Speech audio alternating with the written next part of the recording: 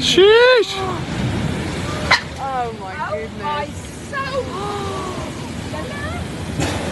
Oh!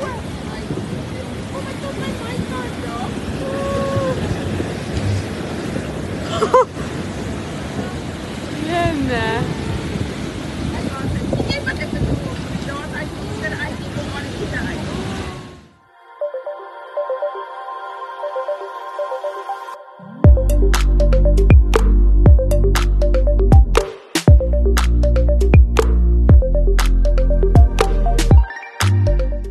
Freak waves have battered South Africa's coastal towns. We find out more from Gerhard Otto, the head of the Disaster Management Centre of the Garden Route. Welcome, Gerhard. Thank you. Good afternoon. Can you give us an update of the damage caused the past weekend? Yes, it was a hectic weekend this weekend, specifically on Saturday when storm surge affected our whole coastal area, from Witstrand right through to as far as Peterbilt Bay. We were really hammered. This storm surge was predicted. It was actually we actually got in South Africa Weather Service indicated to us that we will get high waves Wednesday already. And then on Friday, they upped that to an official storm surge. I must say it's been the highest that the water has come in the last 20 years. The last event of this nature was in September 2008. And it didn't come as high as this time. So a lot of infrastructure was damaged. A lot of homes was damaged on the coast. The municipalities in this district, and I'm referring to Hessequa, Mossel Bay, George, as well as Knysna and Plett, that's on our coastal area for the Garden Route, are all working and trying to keep the beaches safe and open as soon as possible. They're busy with repairs to critical infrastructure, transformers, etc.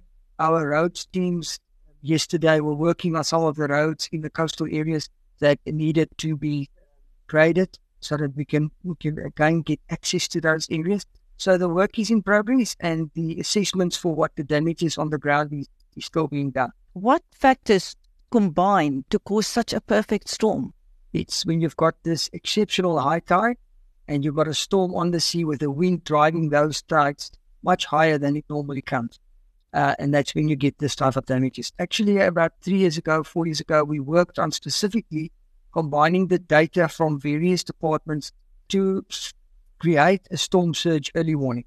In the past, we didn't get that. It's something new that the Weather Office is providing to us now to give us an update of when we can expect this type of perfect storms and so to be ready. And what we find is people sometimes don't realize how dangerous it is to go and, as a spectator value, visit these areas. And that's why we also lost a lady over the weekend that was washed from the rocks. People don't realize that the waves come where it normally don't come. So when you think it's safe to be on the rocks, the next moment it's not safe and you can be washed off those areas. Do you know which municipality was worst hit? Difficult to say. I would say Hessequa on the coastal areas was hit very bad. I'm specifically referring to Vleesbaai, areas on Gouritsmond. And then Adults Bay, really, they got a lot of damages on that specific section there. And I think as we do our assessments, we will find areas that's not as densely populated, where we've lost complete dunes. I saw photos of Tentana, areas in Tentana that there's a lot of coastal erosion. So maybe not houses, but our environment got it. Now, do you feel that people didn't heed the early warning? I think to some extent, the warning was a yellow level 4. And I spoke to my colleagues at the Weather Office to say maybe it should have been orange level 5 or 6, because the impact was much worse than we expected it to be. And sometimes people, they don't realize that this storm surge warnings is specifically for storm surges. It's not normal IC, it's a storm surge, and you need to heed the warning. And yes, I do believe people thought, for spectator venue, we can go down to the beach. You want to see this, we haven't seen this happen before. And it causes a lot of problems for the emergency workers. People don't stay behind the barrier tape that we put up in places. It makes it difficult. And my call for the public is to please listen to the emergency services. They do what they do because of a reason. And we know where it's safe for you to go and not to go. Because if you looked at the footage of restaurants being hit by what looked like mini tsunamis. They obviously didn't think that was going to happen because people were sitting there just enjoying themselves when wave after wave hit them. So would you advise people, especially businesses, on the beach or close to the beach to heed these warnings and actually close their premises in future when there's an alert like this? I fully agree. And I think people realize now that with climate change and what we are experiencing, the normal is not the normal anymore. So every time this line gets moved higher and higher up, and just remember, the areas above the high water mark, we call it as softer areas, because the water never reached that area. Now suddenly, with the storm surge, the water will reach those areas. And those areas is not protected, it's not hardened surfaces, so that areas gets affected much worse. So yes, in future, I'm actually requesting an assessment of my coastal area to identify these hotspot areas and to try and put this people's names on a WhatsApp group, for instance, so that we can specifically warn them that your area will be affected next time around. So that houses can be evacuated, businesses can be closed. Move your vehicle out of the garage, maybe, or just move the furniture to higher areas in the house, because we also know that if we're going to get effects like this, at some point the insurance is going to say, listen, but I can't pay you every time. You must do something from your side as well. And if you knew that it was going to happen, why didn't you move your car? And then also looking at parking areas at the coastal beachfront areas, if those parking areas is still in a safe place, as we saw what happened in Steyn, where vehicles was washed off the parking area, people were on a hike, and then the vehicles was left exposed. So that's something that we have to go back and look at. Yeah, at Bikini Beach in Gordons Bay, the sea crossed the road. We just saw cars floating. I don't think anybody expected their cars to go floating past Bikini Beach. So we've had a very bad winter. It seems like it's not stopped raining. The wind hasn't stopped blowing. Are you saying this is climate change worsening our winters? That's my personal opinion. I think this summer we're in for a hot, dry summer after a very cold and wet winter.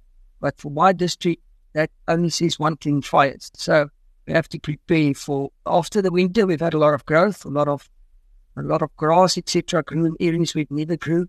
So with the coming dry season, we're in for a busy fire season coming. Is the current storm surge over now, or should people still be careful? The storm surge, as predicted by the weather office, is past. It moved up along the coast onto the eastern side, past us. And there's nothing on the cards for the next week at least. I can't say it's past forever, but when I looked at my history, the data in it, the last one was also in September 2008. So it seems like September is the month we must watch out for type of freak storms coming through. I won't say it's past for the season. We can get similar events in this month.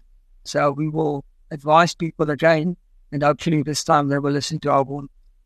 Do you know of any other deaths linked to the storms, or was it just today?